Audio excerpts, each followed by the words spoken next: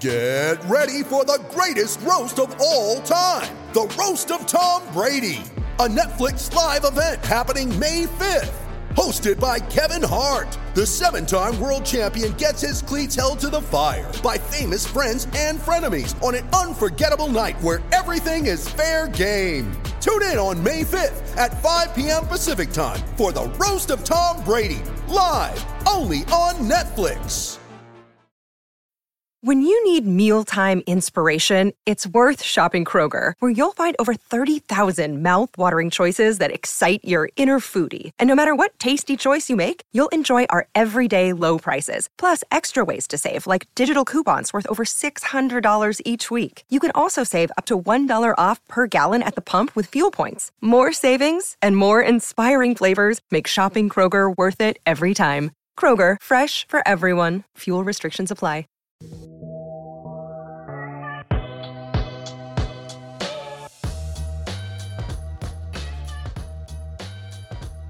Hey, yo, welcome into the CHGO White Sox podcast presented by PointsBet. Use promo code CHGO when you sign up to get 2 risk-free bets up to $2,000. Welcome into our little post-game show that we do here. It was recently described as a place for fans to be able to cheer.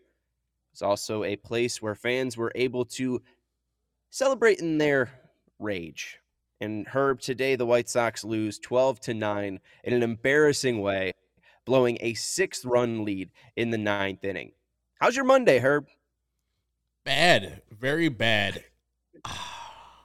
Like, this is why when you see people like our manager, Tony La Russa, or people earlier this year bitch about the unwritten rules and scoring and stealing up 6, anything you hear in the future, you tell them people to shut the fuck up.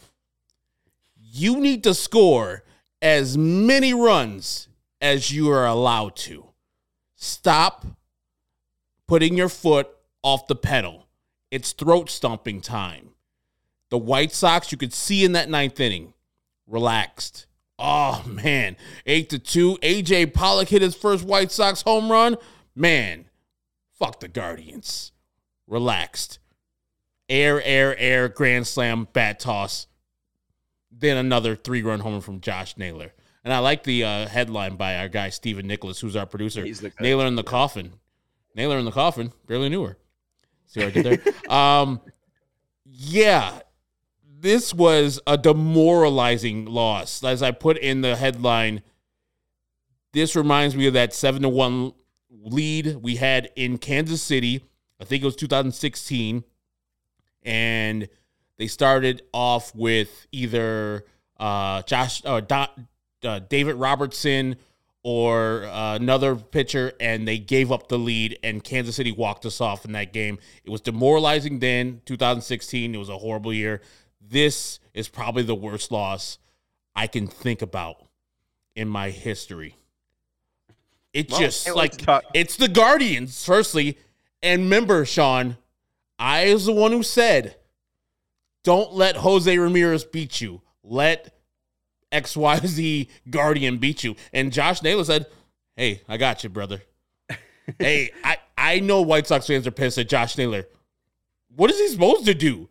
I would toss my bat to the goddamn moon if I tied that game up. And when he hit that 3-run home run, the same goddamn thing. He was hyped up. If you're mad, if you're the White Sox and you're mad, do something about it. Not hit him. Get him out next time. I'm just tired of this team. Win 6 in a row, and then that. We get quality effort. The best pitching performance of Michael Kopech's career. Professional career. And then we waste it. It just, I just don't know why we're White Sox fans sometimes. Because this loss hurts. It physically hurts. That's Herb Lawrence. You can follow him on Twitter at Ecknerwall23. I'm Sean Anderson. You can follow me on Twitter at Sean_W_Anderson. And, you know, why not let her rant and rave here a bit? Because, again, 6-run, blowing 6-run lead here is just absolutely embarrassing. And we got a ton of comments flowing in. Shout out to all of you guys that are hanging out with us at 11:45 p.m. This is, the show of the passion. You right there saying, why are we White Sox fans? It's the same reason why 86 people are in here questioning the same exact thing. Let's start with the eighth inning or the ninth inning, because I think that's exactly where you want to start. Mm-hmm. The Tim Anderson error cannot happen.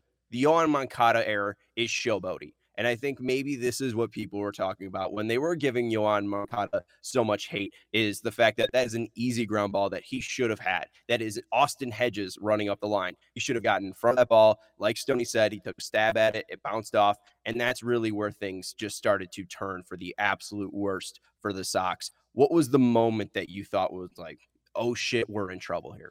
When Tim missed that ball coming in from a great throw from A.J. Pollock. It was just a single. You gave up a home run, wash it away. It's 8-3. Then the next batter hits a single to left. A.J. Pollock throws a nice relay throw to Tim. Lackadaisical. Hits the ball right in the middle of his glove. That ball goes all the way to first base, past the first baseman. And Jimenez, I think, or Rosario, goes all the way to third. That was when I knew. And then when Yoan made that error, the next play, I was like, what are we doing? What the hell are we doing here? This is not what a championship caliber team does. When they see blood, they attack. When it's time to close out games, they close them out. And I'm not even going to give any grief to Tony La Russa. You guys would have did the same thing with a 6-run lead. There's no putting Liam in. There's no putting Kendall Graveman in at that time. And I didn't think Tanner Bakes was all that bad.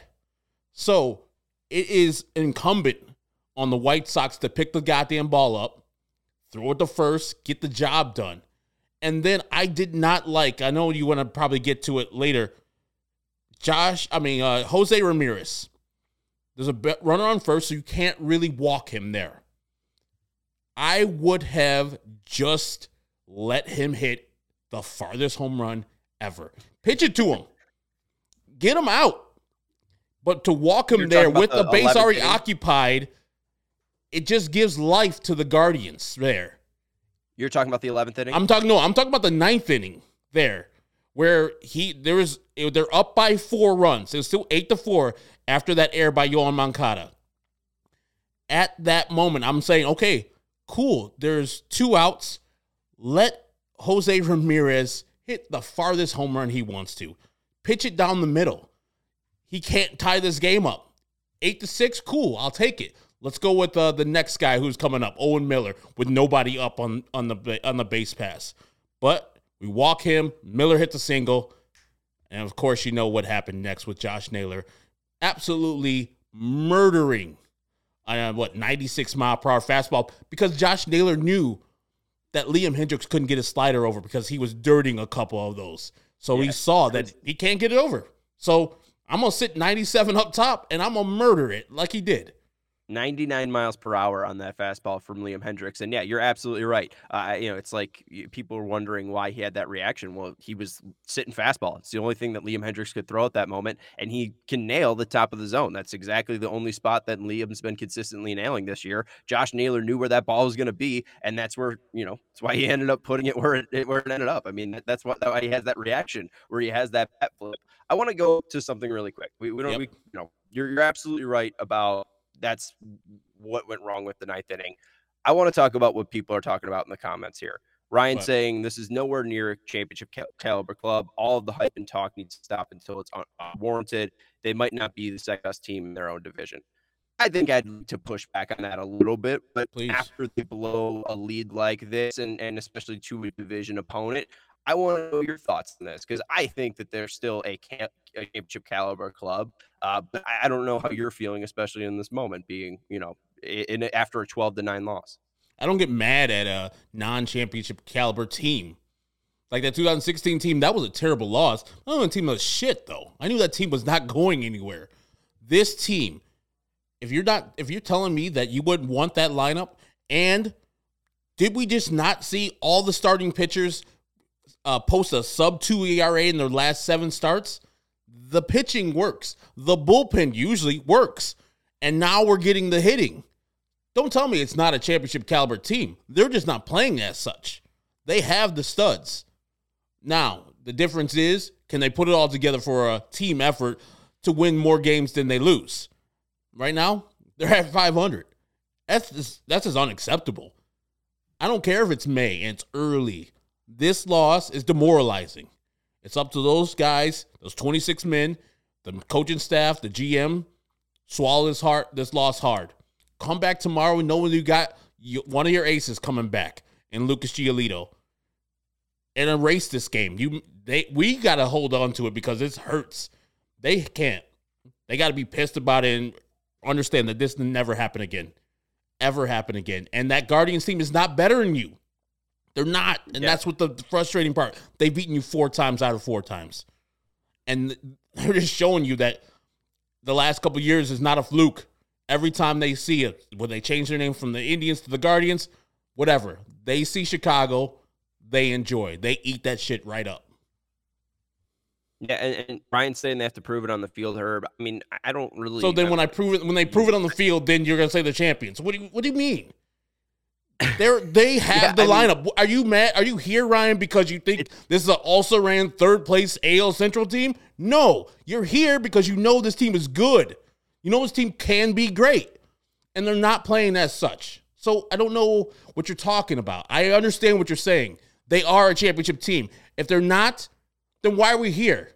Then why do we care? Well, this post-game show should have been fairly, innocuous. I mean, this should have been, fairly cut and dry. I was going to have a cute little bit where we talk about the 2 errors that I thought mirrored each other. The fact that, Gavin Sheets misses a right field fly ball in the first inning. And then, Ahmed Rosario, who's also not an outfielder, he missed a fly ball in left field. Isn't that funny? Oh, isn't it funny that Tim Anderson had a throwing error at shortstop and Owen Miller on the other side of the diamond couldn't pick up a ground ball? Isn't that funny? And now we're talking about, is this team even a championship caliber team after a 6-game winning streak? I think it's a little bit too much. Fans love to overreact, and I do just want to say, calm down a little bit. This is an embarrassing loss, not only for you. It's not only an embarrassing loss to us, as doing the podcast. It has to be embarrassing for those players. And God, I hope it's embarrassing, because what a horrible way to lose that game. And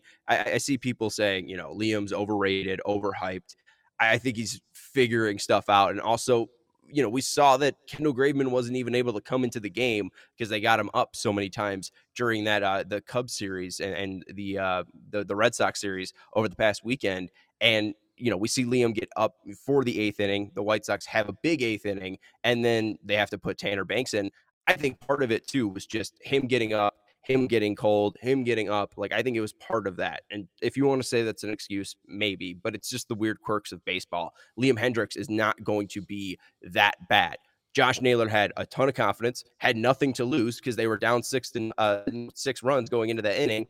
He was looking fastball, and he hit the hell out of a fastball. I mean, that's you're going to put the closer that's worth $11 million into the game because he's worth $11 million, but I mean, you just shouldn't be in that position in the first place. It's on Moncada, it's on Anderson, in my opinion. You got to put the game away. You can't let this other crap happen. That's the sign that this team isn't a championship caliber team, because they're not even able to put away a team that they have under a 6-run lead with Tanner Banks in the game at 9, with a 6-run lead, and he hasn't pitched in about 11 games. Like, it's really, really frustrating. And I understand why fans are in here saying, they don't have the resolve of championship teams. Like, what the hell does that mean? It's May. Hey, how you build resolve is losing games and understanding your weaknesses and building. Hey, Sean, look to your left. You see who it is? Hey, yeah, what's up? Is Vinny here? It's Vinny Duber. He's right there to your left. Vinny Duber, your CHGO White Sox beat writer. What's up, fellas? It's to my right on my screen. I don't know if it's different for you guys, but you can follow Vinny Duber on Twitter at Vinny Duber. Hi, Vinny. How you doing tonight? Hey, guys. I'm doing better than the White Sox are. Oh God. That's good. Who'd you talk to tonight? Yeah, I mean, we got Tony La Russa, obviously. We got AJ Pollock. We got Ryan Burr, and we got Liam Hendriks. So a lot of the featured players there in the what Tony La Russa called a brutal loss, a brutal collapse by the White Sox tonight. Yeah, that's a bad one. That's about as bad as of a loss as any team's going to have. But and they weren't happy about it. But they said all the right things afterwards, that it's time to flush it and think about tomorrow. But you could tell it was bothering them. Ryan Burr says everybody in that clubhouse knows we played and pitched like shit. Boom. Was the mood? I was just going to ask you, was it somber or was it like Ryan Burr, angry? Yeah, I mean, these kind of things tend to happen on a regular basis in a baseball clubhouse, at least from our perspective going in there after games. I mean, it's wild extremes, right? Whenever there's a win, no matter how early in the year it is or how easy it was or how normal it seems, they are blasting music like like it is your senior prom. And then, when it's a loss, even if they got blown out, if they lost by 1 run, if it was your run-of-the-mill baseball game or something like happened tonight, it is dead quiet in there like you're attending a wake. So hard to judge exactly what the level of displeasure was tonight compared to some other losses, but certainly they kept talking about how much that stung, how much that one hurts, and to quote Ryan Burr, how much that sucked tonight. It's very eloquently put by Ryan Burr. We've been using the term embarrassing. You said Tony used the word brutal. What did he have to say about the 9th inning, mainly, just where the game truly got away, blowing that 6-run lead? Yeah, I mean, I asked him about the errors that were made, and he didn't really think that was a factor, to be quite honest. He thought that he obviously placed his blame on, or, he said that they didn't lose the game because of the defense. And in a way, he's right? I mean, your all-star closer shouldn't be giving up a grand slam with the game on the line. I mean, you shouldn't be giving up 6 runs. It's not like all 6 runs were caused by those errors. But if you ask my opinion, I would say that what we saw during that losing streak, what we saw during that losing stretch was some pretty bad defense at times by the White Sox, and it just happened to bite them in a very bad time, a very poorly timed way tonight, in which, it opened the door for that kind of collapse that we saw from the bullpen. So I think, listen, there's a lot of blame to go around for what happened tonight, and maybe Tony's right that the defense doesn't deserve the majority of it, but I don't think you can ignore the fact that they made 4 errors tonight. I'm gonna go. And I found go ahead, sorry. Yeah, no, we were going back and forth thing. I screwed up the weave. It's on me. I found the errors to be truly just eyesores. I mean, the Gavin Sheets one was brutal. The Tim Anderson was lackadaisical. The Yohan one was fairly showboaty. I wonder what Tony has. Is there anything that he can actually say to the fan or anything out there about how they're going to clean up their defense? Right now, they're at an MLB worst, I think 26 errors on the season. Anything specific about cleaning up the defense? Because even if they didn't lose the game, it's still something that needs to be fixed. Absolutely, and I think that's a big picture question, and that those kind of things usually come the day after. You know what I mean? The manager, especially someone like Tony La Russa, who we know their entire mood depends on the outcome of the game, is going to be talking about the specifics. So I think tomorrow that will definitely be a topic of conversation. And really, let's be honest, until they fix it, it's going to be a topic of conversation every day because this is a team that you just said has 26 errors on the season, and it's just not going to work. I mean, defense is something they talked about going all the way back to last year and what they needed to fix coming out of that Astros series. Now we're still talking about it, and it seems like it's, glaring. It seems like it's in a much worse spot, at least, in the measurables, in the errors and stuff like that. So we're going to be talking about it, no doubt about it. But this is, in the heat of the moment, it's very much specific to the game that was just played. I was wondering this too, and some of the people in the comments section are also. Maybe I missed it in your earlier thread. Did Kendall Graveman have some type of dead arm? Was he not available for today's game? Because it just seemed weird that he wasn't out in the pitch mix or in the whole bullpen coming into that extra inning affair.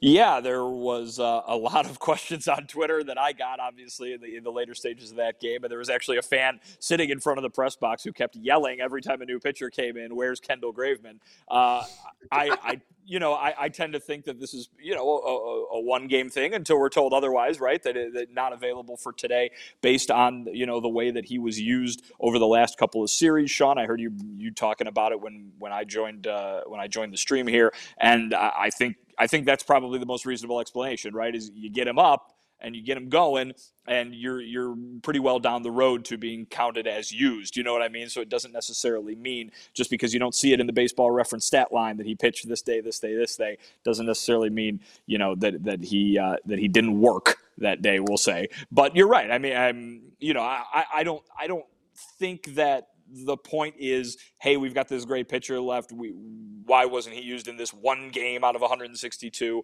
But it's just something that is now a question, right? Why wasn't he available? Is there something going on? What is the fatigue level there? I think Tony La Russa and the White Sox have confidence in their pitchers, regardless of who they are, to get guys out. I mean, it wasn't too long ago that we were talking about Tanner Banks as, this great surprise out of nowhere weapon out of the bullpen, and he's the one that gets a little roughed up tonight. I mean, Liam Hendriks is the back-to-back AL reliever of the year, just saved 5 games in a row for the White Sox, and he's the one who gives up the grand slam. So, I mean, I don't think it comes down to one pitching change or one pitching change that wasn't made.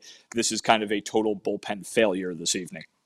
Yeah, I mean, Hendricks has showed last year he's prone to giving up home runs. And when you don't have the slider working, Naylor clearly guessed fastball. He hit fastball. So I don't want to look at Liam having too many issues. I think that if he's thrown into his normal role, he'll probably perform at a normal rate. I do want to have a little talk here with you guys. I want to talk just a little ball here.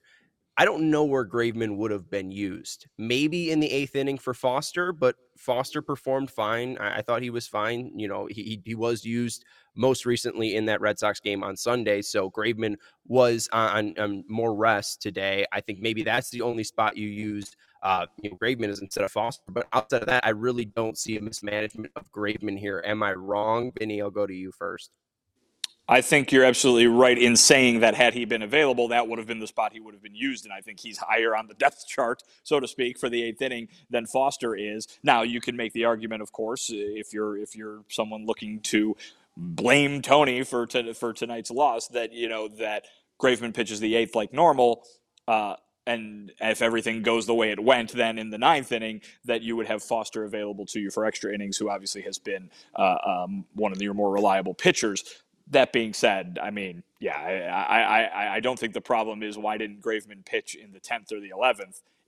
He wasn't pitching at all, and if he was going to pitch, it was going to be the 8th. We're going all the way down the road here to hypothetical land at this point, but yeah, that's the way I see it.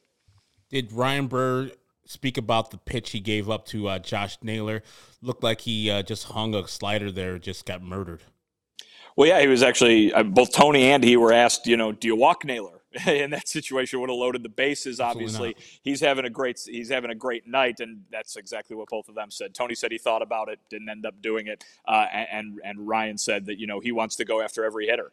He doesn't care what they've done the night previous or the season previous or their career previous. He's that's the competitor in him, that he wants to go after everybody. And yeah, I mean, I feel the same way. Usually, it's like when you're talking about these why didn't they intentionally walk situation, that's to me always that was a rare thing anyway, right? That's reserved for Barry Bonds or something like that. You've got guys that you think are good. This is supposedly a championship caliber team, a roster built to win the World Series. You should be able to trust in any pitcher that you throw out there that they're going to be able to get out any hitter that you throw out there. And so those kind of things come into play in the playoffs.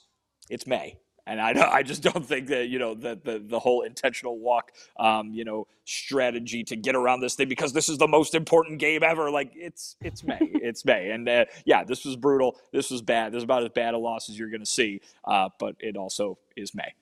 Well, and honestly, the only guy that I considered them walking would have been in the top of the 11th, but it would have been Ramirez. Mm-hmm. After they get Quan out, I would have made it first and second, walking Ramirez. They ended up doing it anyways. I just would have given him the free pass there. But outside of that, I really wouldn't even entertain walking Naylor. I said this on Twitter. I was shit talking Josh Naylor in my head before this game this entire time. I'm like, this is the guy that we're afraid of in the middle of their lineup with no batting gloves on, and well, here he comes and hitting 2 home runs, shutting my head up. So that I just found that funny. I wouldn't have walked Naylor. I didn't have too many issues with that. You did talk to Tony though. No mention of Kopech just yet. I do want to talk about his 6 innings. He was great today. What did Tony have to say? We saw Michael's reaction too after being taken out after his performance against the Cubs after about 4 innings there. And he was really, upset with his performance or not being able to go the distance. What was the talk in the clubhouse about him going the 6 innings? Yeah, in fact, the end of the game has made Kopech's outing so ancient history, so to speak, that that was the focus of Tony's post game. But we did talk to Michael Kopech after the game, and he was happy with the way he pitched, as he should be. And really, it was what Liam Hendriks said, was that the bullpen's mad that they couldn't get Kopech a win because he earned it and he deserved it. So in terms of the workload at this point, this is going to be a season-long thing with Kopech, is talking about how many innings he went and how many innings he didn't go and that kind of thing. But listen, he was excellent tonight. He was terrific. And I think that the overarching point here should be that the White Sox have something in Michael Kopech. Not that they didn't think they did, but that we didn't know what he was going to be able to do from a workload standpoint, from a hasn't been a full-time starter in years standpoint. And here he's going out there and he is pitching as impressively as anyone under those circumstances. Obviously Dylan Cease has been electric. Lucas Giolito has been reliable and doing what he's expected to do.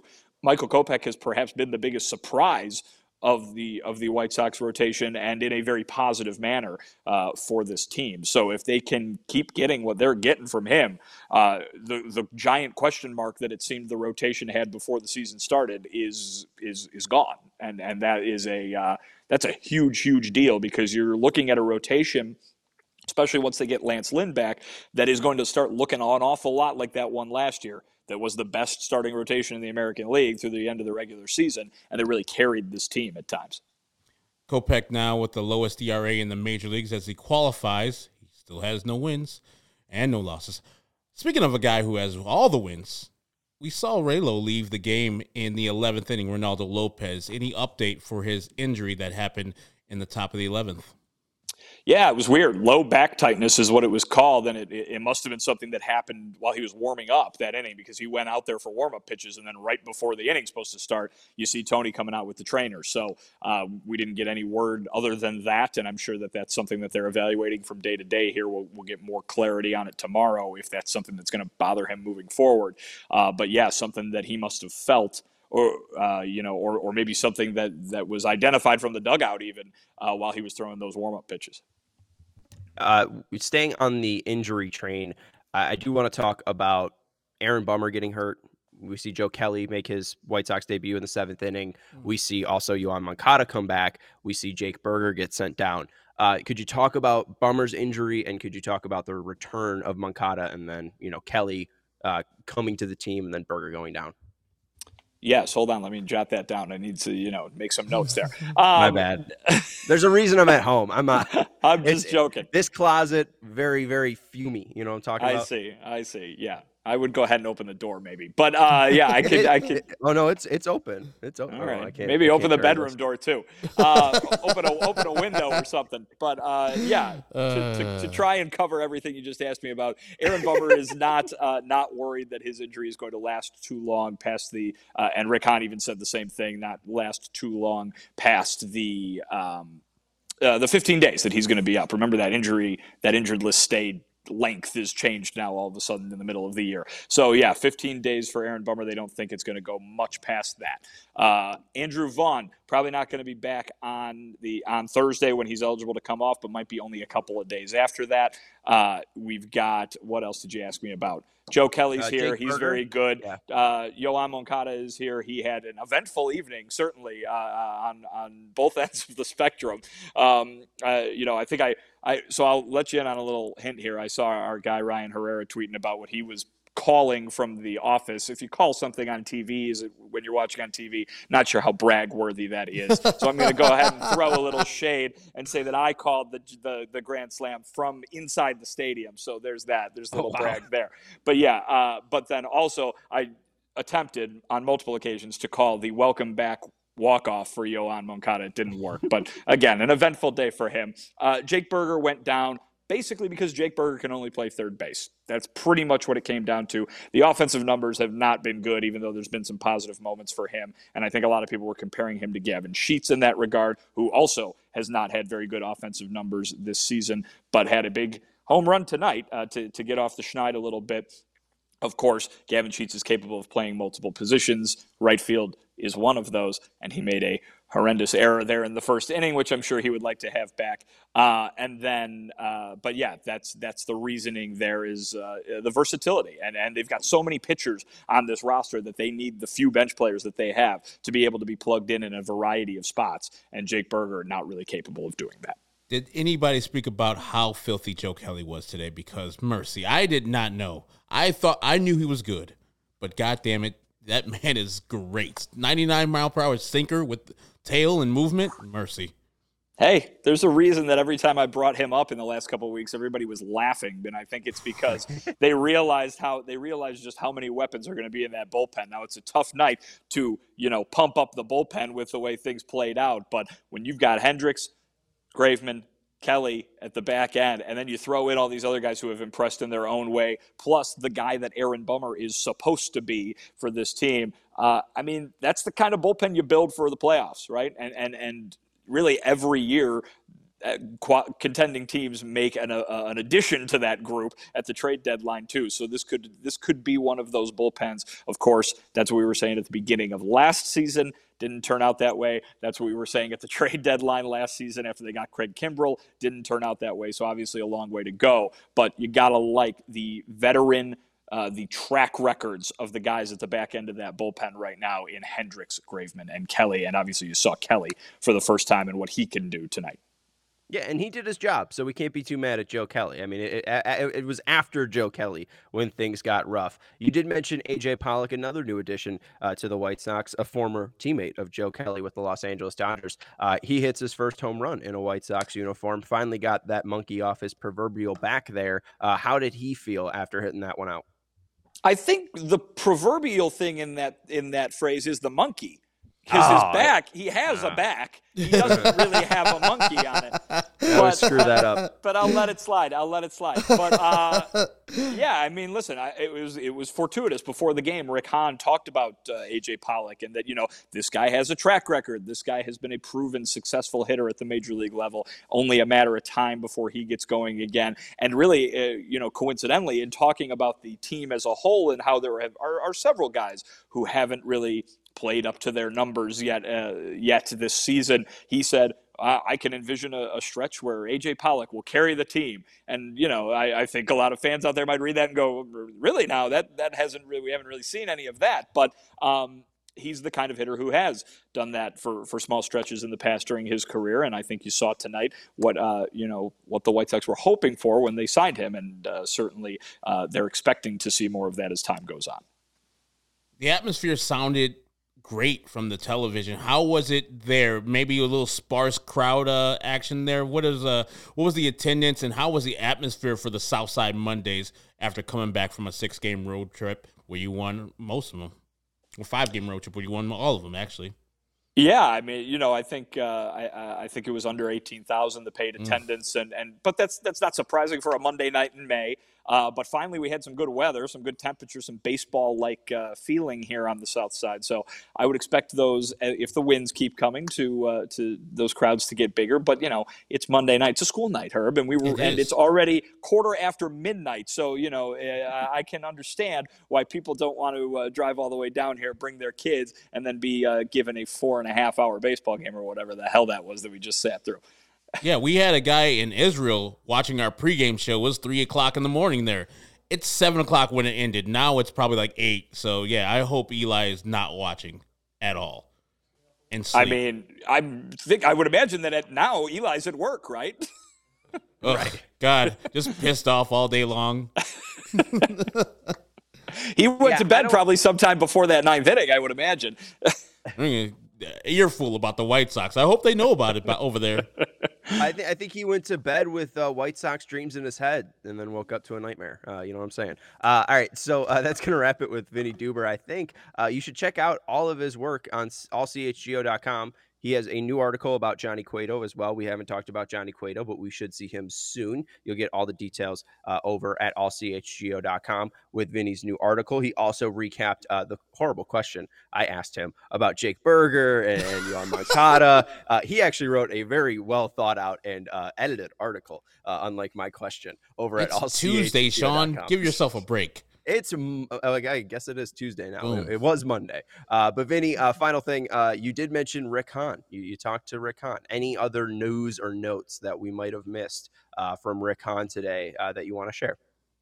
Not terribly breaking news or anything like that. You mentioned Cueto, and we got a few more comments on him, and it'll be very interesting to see how that plays out. But Yasmani Grandal has been of interest, I think, the first month and a half here. Not catching very regularly. Maybe I think he's only twice. There's only twice where he's caught on back-to-back days, and one of those was interrupted by the second game of a doubleheader on day one there. So. Be very interesting to see how they handle him, and apparently this is just the plan to kind of ease him in to make sure that he's going to be ready for October. Very much the same explanation they're giving for the way they're going to use Kopech throughout the season. So I think we've all been sitting around wondering, why isn't the number one catcher catching very often? But you might expect 4 out of 5 days from him, and that's not what has happened. So, but basically the explanation was they're not only confident in what Reese McGuire can do, but they're basically just really slow playing Yasmani to make sure that he's going to be ready to go. I did ask, do you expect the frequency of his games caught to go up as the year progresses? And he said, I would think so. So there you go. There you go, Herb. Rick's talking to you. That's not directly. That's his messenger. No, not directly. But Vinny, we'll talk to you directly on Twitter, and he will send you great articles when you become a member at allchgo.com. So what are you waiting for? Go to allchgo.com and go read Vinny's great work. He is a crucial and integral part to our team. So go follow the CHGO White Sox beat writer on Twitter at Vinny Duber. Vinny, thank you for your work, and we will talk to you tomorrow. Thank you, guys. Cheer up and go to bed. Good morning to all. You too. And let's go pay some bills, because you can sign up to be a member at allchgo.com. And when you do sign up, you will get a free shirt upon sign up. But there's also a fun deal. If you want to support CHGO, you can download the PointsBet app and use code CHGO when you sign up. If you do that right now, you get 2 risk-free bets up to $2,000. But that's not it. If you make a $50 or more first-time deposit, you'll receive a free CHGO membership, which unlocks all of our web content. And you'll even get a free shirt of your choice from the CHGO locker. That's $2,000 in free bets, a free CHGO membership, and a free t-shirt from the CHGO locker, all for signing up, or all for using the code CHGO when you make a $50 or more first-time deposit at PointsBet. If you have any questions, you can email pointsbet@allchgo.com, and we will help you out. PointsBet is your home for live in-play betting, and it just got even better, introducing PointsBet's newest feature, the Live NBA Same Game Parlay. For the first time ever, you can build the perfect live NBA Same Game Parlay only with PointsBet. You can combine your favorite bets anytime during the game, and if you want more, you can also boost your live Same Game Parlays. You can watch live, parlay live, and boost live with PointsBet. Online signup is available in Illinois. You can download the PointsBet app right now and register your account from start to finish, all from your phone. So what are you waiting for? Once the game starts, don't just bet. Live your bet life with PointsBet. Gambling problem, call 1-800-522-4700. And I want to talk to you about our next partner. They have a product that I literally use every day. I started taking AG1s about, 6 weeks ago when I started my first full-time job. I wanted to get into a routine each and every morning when I woke up, and I wake up using my Athletic Greens because it doesn't taste super healthy. It kind of has a mild tropical taste that I look forward to each and every morning. Herb looks forward to it each and every morning. He's able to easily put into his smoothies each morning and make sure that he's getting 75 important high quality vitamins, minerals, whole food source superfoods, and probiotics and adaptogens. With one delicious scoop of AG1s, you're getting all of that goodness. Again, 75 high quality vitamins, minerals, whole food source superfoods, probiotics, and adaptogens to help you start your day right. Athletic Greens has over 7,000 five-star reviews, and it's lifestyle friendly, whether you eat keto, paleo, vegan, dairy-free, or gluten-free. And right now, it's time to reclaim your health and arm your immune system with convenient daily nutrition. It's just one scoop of a cup of water every day. That's it. No needs of a million different pills and supplements to look out for your health. Again, 8 to 12 ounces of water. You put a scoop of AG1s in, you're getting 75 high-quality vitamins and minerals. Herb, he skips the water thing. He puts it in his smoothies. I put the water, and then I put it in the smoothie. So, you make the mix? Yeah, I make the mix, and then I put it into the smoothie, which already has almond milk and then a bunch of fruit in it, so it's delicious. Like that tropical taste you're already talking about. I already got mangoes. I got bananas. I got some pineapple in there. Can't you just put the packet in though, or can't you can if you want to? Okay. But I like to dissolve the product in the water and then introduce it to the smoothie. There you go. That's Athletic Greens hacks right there from Herb Lawrence. To make it easy, too, Athletic Greens is going to give you a free 1-year supply of immune-supporting vitamin D and 5 free travel packs with your first purchase. All you have to do is visit athleticgreens.com/CHGOSOX. Again, that is athleticgreens.com/CHGOSOX to take ownership over your health and pick up the ultimate daily nutritional insurance. Always good to talk to Vinny. Herb, I know that you love his stops, and you want to make sure that you check out his great work at allchgo.com. He makes me feel a little bit better every time we get to speak to him because he has a cheery disposition about himself. He's not a fan like we are. He comes at it at a clinical, very sterile way of looking at baseball. I am still pissed. Vinny will go to sleep happy as hell. Me, I'll be up for hours now thinking about this goddamn loss. Tweeting, thinking about, man, why couldn't we do this? Why did we... I'm still mad at that, even though it didn't really count. Oh, my God, Eli's still with us. Our guy from Israel. He is at work. Oh, my God, Eli. You're a champion. You're a champion, Eli. I am tired right now, Eli. And it's like 8:00 o'clock, 8:19 in Israel. 8:20 in the morning. Eli, did you get sleep, my man? You must have 3 a.m. and it's now what, Steven? 8:20 a.m. Did you get 5 hours of sleep, Eli? You need to sleep, my man. That's not healthy. Eli's a White Sox fan. He schedules his day around the CHGO White Sox. I mean, I appreciate you listening and watching, Eli, and all the people who are listening on the podcast. We had Eli in the pregame. He's in Israel right now. It was 3 a.m. So we start singing songs about Matchbox 20, like that one. And I was like, there's no way Eli at the 9th inning was probably like, man, I'm going to sleep. Catch me a couple hours before I got to go to the gig. Nope. Eli just stayed up and watched the White Sox falter. Now I got to go to the gig for another 8-9 hours. I don't even know if Israel works like 10 hours like we do here in America because it's dumb. But Eli, God bless, man. Thank you for watching. Thank you for listening. And I hope you have a great day and forget about this loss because you don't deserve it, Eli. You're better than that. And I like Eric Fenton saying Eli went to sleep at 9. Wait, you went to sleep at 9 and then woke up at 3 a.m.? Wow, Eli's a champion. Whoa, yeah, that's crazy. Thank you, Eli, for sticking up with us and watching us over in Israel. Do it tomorrow too, Eli. I agree with Jason J saying, I'm sorry, Eli, you deserve better. That is the truth. Hopefully the White Sox can bounce back. Tomorrow, the White Sox will have Lucas Giolito going to the bump versus Cal Quantrill. Before we get back, because I feel like we're going to revisit this game, Herb, we'll be talking about this. We got still a couple minutes to talk. Why? Do we have to revisit the game? Well, then let's go. I was going to try to give you a little bit more of a buffer before we went back to the game. We Go talked to Vinny. Vinny talked about Jake Berger going down to Charlotte. Jake Mhm. Berger going down because of his versatility. Yep. What do you think about that? We discussed the whole Gavin Sheets thing possibly going down after he bunted yesterday versus a right-handed pitcher. He makes up for it, hitting one into the seats today, but he also had that ugly drop pop fly in right field. As I said yesterday, I thought that Gavin Sheets deserved to go down to AAA more than Jake Berger, but they would choose handedness since Sheets is a left-handed hitter. And Vinny said he can play the multiple positions, right field, can play that one, and first base. I think Berger can play right field, especially if you're going to play it like that, Gavin Sheets. And he's a third baseman, so he probably has a nice right fielder's arm, too. So if we're doing by meritocracy, it should have been either Danny Mendick or Gavin Sheets going down there before Berger, who himself deserved to go down to the minors. Don't get it twisted. He wasn't having an awesome season where you couldn't send him back down. His offense was falling off a little bit. That's what happens when you expose a player who's not necessarily an everyday player to more playing time, a.k.a. Lurie Garcia. But he did well with the glove. He did well with running bases and such. He was a very valuable piece, and I expect him to come back to the White Sox and contribute to a team that will win the AL Central. That's why I'm mad today, because they keep on losing to garbage teams like the Guardians. I don't give a goddamn if they can hit well. They're not good. I told you about Zach Plesac. He was trash. Exactly how we said. Our guy Edgar was right on track. We had an 8-2 score. So Edgar said 7-1 in the pregame.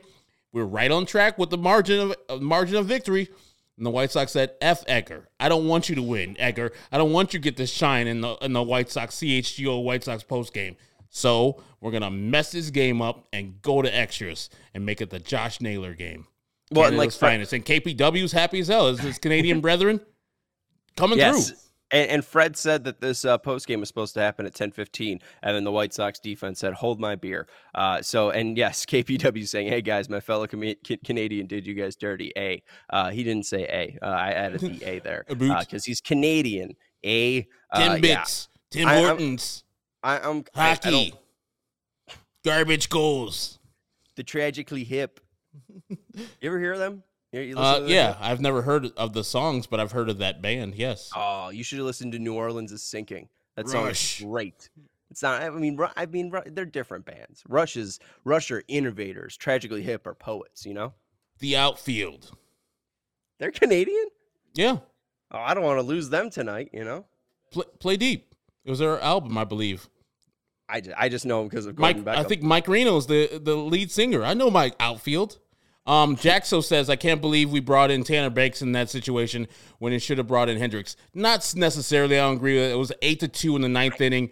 Your closer in a non-closing situation, don't use him there. They already got him up. Once they got the lead up to 8-2, I'm fine with Tanner Banks working there. Just pick the ball up. Tanner Banks gave up a home run. Cool, 8-3. Pick the ball up after the single. Then you have a double play available to you, the next hitter. Instead, you throw the ball around. Timmy misses it. You have a runner on third. Then another error by Yohan Moncada where you could have had another out right there. Just pick the ball up. And I don't think Liam Hendriks should have been used at all in the ninth inning if we do the things right like we're supposed to. At most, it should have been an 8-4 game. Well, and he hasn't been used, Tanner Banks, since May 1st. This is his first outing in, 10 days here, or I guess 9 days at that point. It makes no sense, honestly, to go to him at that point. I mean, well, now I'm talking myself out of it. I'm thinking about Jaxo's point. If they brought in Hendriks, I wouldn't have hated it because they got him up. I messed up. The outfield is English. I was thinking about Loverboy the whole time. Loverboy's Canadian? Yeah. Huh. Who knew? Anyways, I don't want to lose your love. Did you see That's Rob the Manfred? outfield. Rob Manfred's bringing a baseball team to the UK. Did you see that? He promised the London Mayor that. Yeah, we're not going. They're gonna name it after the outfield, and they're all gonna walk up to that stupid damn song. I do want to talk about Fred saying Liam isn't the best coming on with guys on base. That's true as well. I mean, with the fact that he could only throw a fastball, it it's clunky. It was all clunky with the Sox in the ninth inning because you get Hendricks up, and if they put him in there, I wouldn't have hated it. And then if Banks does his job and they don't have all these horrible errors, we don't have a pissed off post game tonight, and it's real easy and clean. I'm bouncing everywhere too, just because it's brutal, Herb. I mean, I feel so bad that I'm here and not there.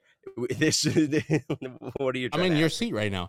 Do you think that putting Liam up, because you thought it's maybe a safe situation, then sitting him back down and then bringing him back up and then put him into the game, as they say, with a dirty inning there, really affected him? Maybe his grip on the slider was off. He couldn't find the control command for that slider because he was dirting that shit early.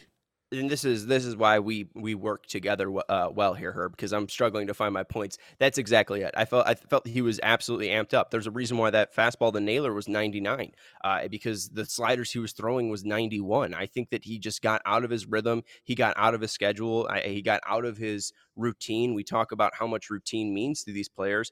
I think he got out of his routine, and I think that the fact that he went back down after that Pollock homer, I think that's probably what set him off and led to him having a rough outing. He was still able to locate that fastball, but at that point, he's a one-pitch pitcher. And again, that's why Naylor's able to strike off the slider. He's not expecting that 0-1. He's not expecting the curveball 0-1. He's expecting that fastball 0-0 right where it was, and that's why he took it out to right center field. So I would say that him getting up, him getting down was probably the worst thing. And maybe that's where you go to Graveman in that situation. You start putting him up once that error happens and Rosario ends up being on third base. You know what I've figured out, Sean? The 6-game winning streak, 4 runs or less, we scored way too many runs. Right. Stop scoring all these goddamn runs, White Sox. When they scored 5, I was like, we're in trouble. We're going to lose this game. And they finally get outputs from AJ Pollock and Gavin Sheets, and you're just like, finally, like they get it off their backs. They're just like, oh, we get the great performance from them, and we get to call it a day. And then before we get too negative, and we've covered this game very negative. I know we spoke to Vinny about it, but your thoughts on Mr. Michael Kopech tonight?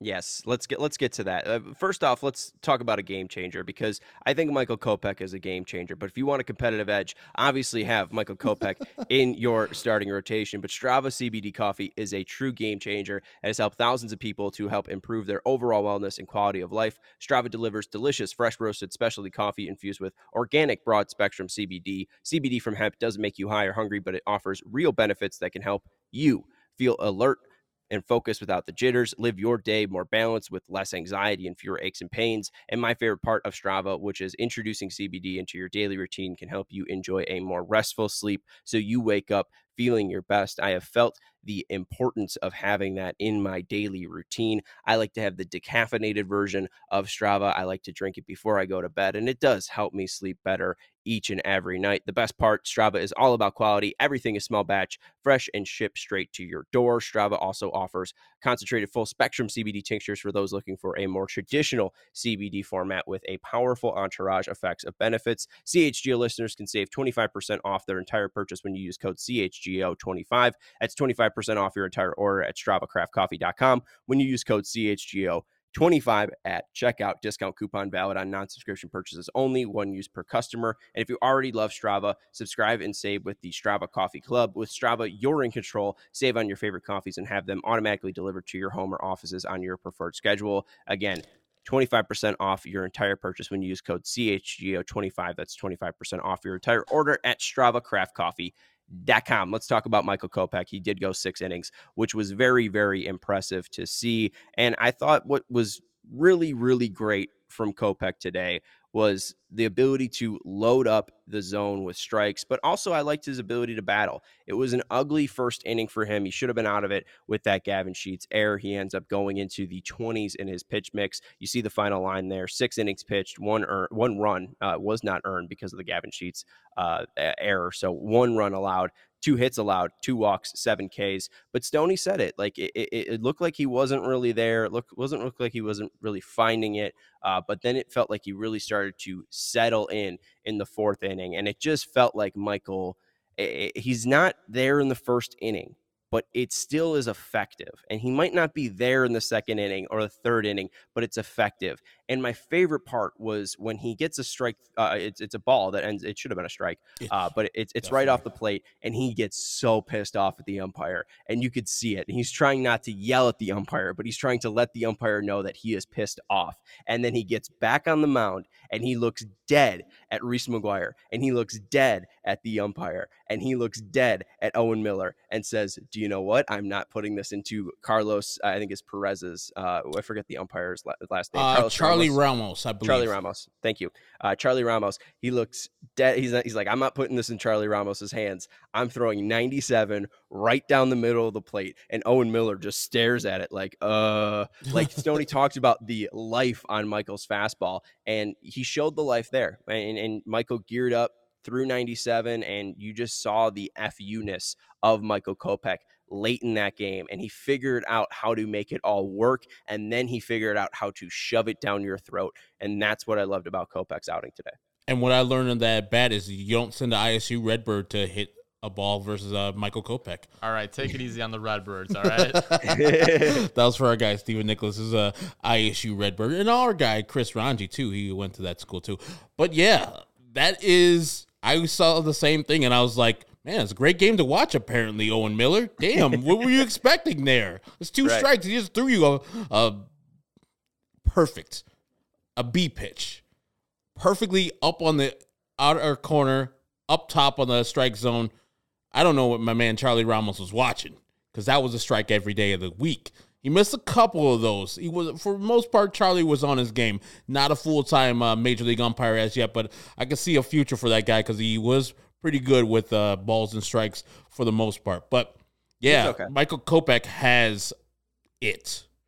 Mm-hmm. He didn't, as we saw before, 25 pitch first inning. His teammates let him down. What does he do? He picks them up. He says, "I got you guys. I know you guys are kicking the ball back behind me, but I got you, baby. We're good to go. Here's a strikeout. Here's a curveball. Here's a slider. Here's 97. Can you hit it? No, you can't." This vaunted Indians team came into Guardians. Came into this game as the second least K rate in Major League Baseball with 19.7. Michael Kopech said, "I don't give a goddamn who the hell y'all is. Y'all can't hit me." That confidence that he has, that Dylan Cease has, that Lucas Giolito has from time to time is hard to buy. And he knows that no team, no matter if you're the best hitting team, and he went against Jose Ramirez. It's like, "Hey, man, I ain't scared of you. Herb might be scared of you. You better buy a dog, but I ain't. I got you." And he struck out 7 Guardians tonight. That tells you a lot about that man and the White Sox pitching staff up until the 9th inning. They were striking out a bunch of Guardians today. It's great to see that we have that guy that is a top of the rotation, and we have 3 of them at least. Like, Dylan's, I don't know who's better, Dylan Cease or him. And going to the future, it's going to be a battle for the Cy Young, because I'm serious. If these guys keep healthy, their track is to the moon. And hi, Paul Correct. It's good to see you, brother. Hi, Paul Correct. He's working on an AJ Pollock impression. I don't know if you heard about that. Is it like just dour and, "Hey, guys, yeah, it's probably AJ Pollock, guys. You see my home run?" It's probably his Jake Lamb impersonation, which I love. So I'll hear all of his impersonations that he wants to send. But kind of like a Jake Lamb impersonation. That wasn't Jake Lamb? Right. Duh. Alexander Moss said, "So are we going to be able to sign Kopech, Cease, and Giolito? Because they're all looking like $180 million plus pitchers. Maybe I should just enjoy them while it lasts." I think you should. I think that's what you should be enjoying. I mean, we saw the bitterness back and forth between the Sox and Giolito this offseason. I don't think they're going to come to a long-term deal. Maybe they're able to get something with Cease, but let's check out who his agent is. Oh, it's Scott Boras, and Michael Kopech is basically a thoroughbred horse of pitching. So they're going to have to pay someone. It just really depends on who they're going to pick. And I think that could be the debate, the big debate for Sox fans. It will be an annoying debate, but it will be Cease or Kopech, because I really don't think they're going to sign Giolito, even though I would love for them to sign Giolito. That's either or I can say both. I mean, I think the question is, if you're asking both, everyone would say both because they're damn good pitchers. So I would say, make it a little bit more difficult. You have to pick one. I'd probably go Cease, but ask me on a different day. Yeah, That's a Sophie's choice. It's a tough one. Would you go Cease or Kopech if you had to pick one for the rest of the career? I think I'd go Cease today. Of course it's Cease because he's never really been hurt in the major leagues, and Kopech is oft injured. And Tommy John already too. Exactly, and so you saw your first quality start out of Michael Kopech today. First time he went 6 innings this year. I can see it though. Everybody can see it. It is a Sophie's choice of pitchers. Like, I think at their highest points, Michael Kopech is the better pitcher because he doesn't even know how to pitch yet. He's just throwing for the most part. You see the pitcher developing. Once he becomes a pitcher, like I was saying earlier in the pregame, where he's not looking to strike out guys, he's looking to just get weak contact so he can be a little bit more efficient, which he was today. It was awesome because he pitched those 25-plus pitches in the first inning, and then by the 5th inning, he was in his 70s. I was like, man, that is a Houdini act. That's why you get to the 6th inning. That's how you complete that game or complete the 6 innings that he did today. So I say if I had to guess now, I'm going with Kopech is my horse over Cease, and that's just barely. I just like that Cease has 2 for sure breaking balls right now. His fastball is more straight than Kopech. Kopech has probably the best fastball, one of the best fastballs in the major leagues right now. But if Cease ever develops a changeup, then I think things get really hairy. And I think that, Kopech can't really match up with a pitcher who can throw 4 pitches, but that's not there yet. So, and I don't think there's a bad choice because both guys look like absolute studs right now. I think we've got to everything, Herb. It's good to see Yohan Moncada back. I think we can look at some positives. Good to see that happen. Like you mentioned, even though they lost, good to see them get over 9 runs today. And we can just look, I think, at the big negative of today. The bullpen has been better than it has been today. So hopefully, you don't blow another 6-run lead.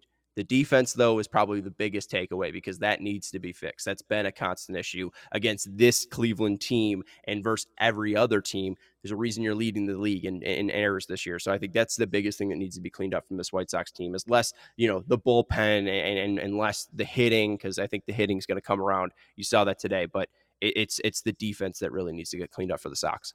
Yeah, Joe Kelly, too. That bullpen is in good hands. Yes. And I see that Eric wants to go with Cease. Same thing with Eli out there in Israel. Hey, man, there's no wrong answer right there, even though I'm wrong with my Kopech pick, apparently. I don't think you're wrong. I think, it is, like you said, it is a very, very tough choice. Also, 2 more things. Steven, I think we have these graphics, so I don't think I'm too much of a pain in the ass here to throw these out here. The Joe Kelly ones, what's that? It's 239. 1239. It doesn't matter. Here's Joe Kelly. Joe Kelly, here's all of his strikes, and you just see the guy's missing the middle of the plate, and if he is hitting the middle of the plate, it's down. It's perfect to see that. Love to see Joe Kelly and the way that he pitched. His stuff was nasty, so shout out to Joe Kelly. Had a great debut in a Sox uniform. And then the final one is the run index one, the run expectancy matrix one, where it has all this one. Yeah, runners on base, and you see empty, runner on first base, runner on second base, runner on first and second, et cetera, et cetera. And by outs and 1 out and 2 outs. This is just to go to, I think it was the bottom of the 10th inning, Herb, where they ended up doing a sacrifice bunt with Leury. I just want to make sure. Yeah, they end up sacrificing bunting with Leury and moving runners from first to second and third with 1 out. And I saw people bringing it up and just talking about the sacrifice bunt choice. You could see there with no outs, runners on first and second, run expectancy of 1.373. When you go to second and third with 1 out, 1.352. I don't mind the difference to sacrifice bunt there just because you do have a sac fly opportunity, and then it did force them to walk TA, which then I guess was the downfall because you get the force out at home. But I didn't mind the decision to at least move those runners over to second and third. I know you obviously disagree, but the numbers there kind of show you it's a toss-up, and I would rather have 2 guys in scoring position there than guys on first and second. So that's just me. But the only reason I disagree is because you're giving out an out. You're giving up an out there. Right. And yes, I understand. You're only trying to score 1 run because at that time the game is tied. Moving the guys over to second and third keeps you out of the double play. Then they have to walk Tim to get to Yohan. I would rather have Lurie Garcia, who's swinging a hot bat, to get some hits off of Clase. Was it Clase at the time? Yeah. Right? Yeah. Hey, Clase was getting rocked. A.J. Pollock with a rocket shot to right field off of Clase. He was blowing it past Yoan and with a weak contact there to shortstop, threw the ball home to get the force out, and the same thing pretty much for Jose, and he got the fielder's choice to end that inning. I don't detest the sac bunt there, but always I will side on the part where you say you have a hitter, go to bat, go through. If he strikes out, he strikes out. But at least you're not giving up an out automatically.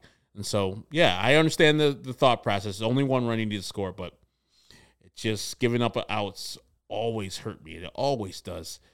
Unless you're giving up an out for a run right there, but you didn't do that. So my favorite. I'm not gonna get on Tony too badly about that. That's a thing where I think 95% of the people believe that was the correct move. Go with it. I don't think it was a correct move. I don't think it. I mean, if it works out, you're not going to bash it. If it doesn't work out, again, I don't think it's the reason they lost because they chose to have a sacrifice bunt there. But it is an interesting, strategy discussion there. But my favorite comment of the night is going to go to Zach Fake a Name, who says MLB needs to ban the bunt because it is just so hot. It is so toxic that's my type of brand and that's my type of content right there. Just ban it completely, so I don't have to talk about I'm it. in. That's Herb Lawrence. I know my guy The Miz is in for it too. Yeah, absolutely. You can follow Herb Lawrence on Twitter at Ecknerwall23. Thank you to Vinny Duber for joining us from Guaranteed Rate Field. You can follow him on Twitter at Vinny Duber. I'm Sean Anderson. You can follow me on Twitter at Sean_W_Anderson. We started off with over, I think it was like 40 people before we even started the live stream, and we still got 70 strong in here. So thank you to all of you for joining us in the chat. All of our podcast listeners, we hope you enjoy, and thank you to Stephen Nicholas for your great production. We will talk to you tomorrow, and hopefully the Sox will clean things up and get a win versus the Guardians. For Herb Lawrence, Vinny Duber, Stephen Nicholas, I'm Sean Anderson. We'll talk to you tomorrow, and go Sox.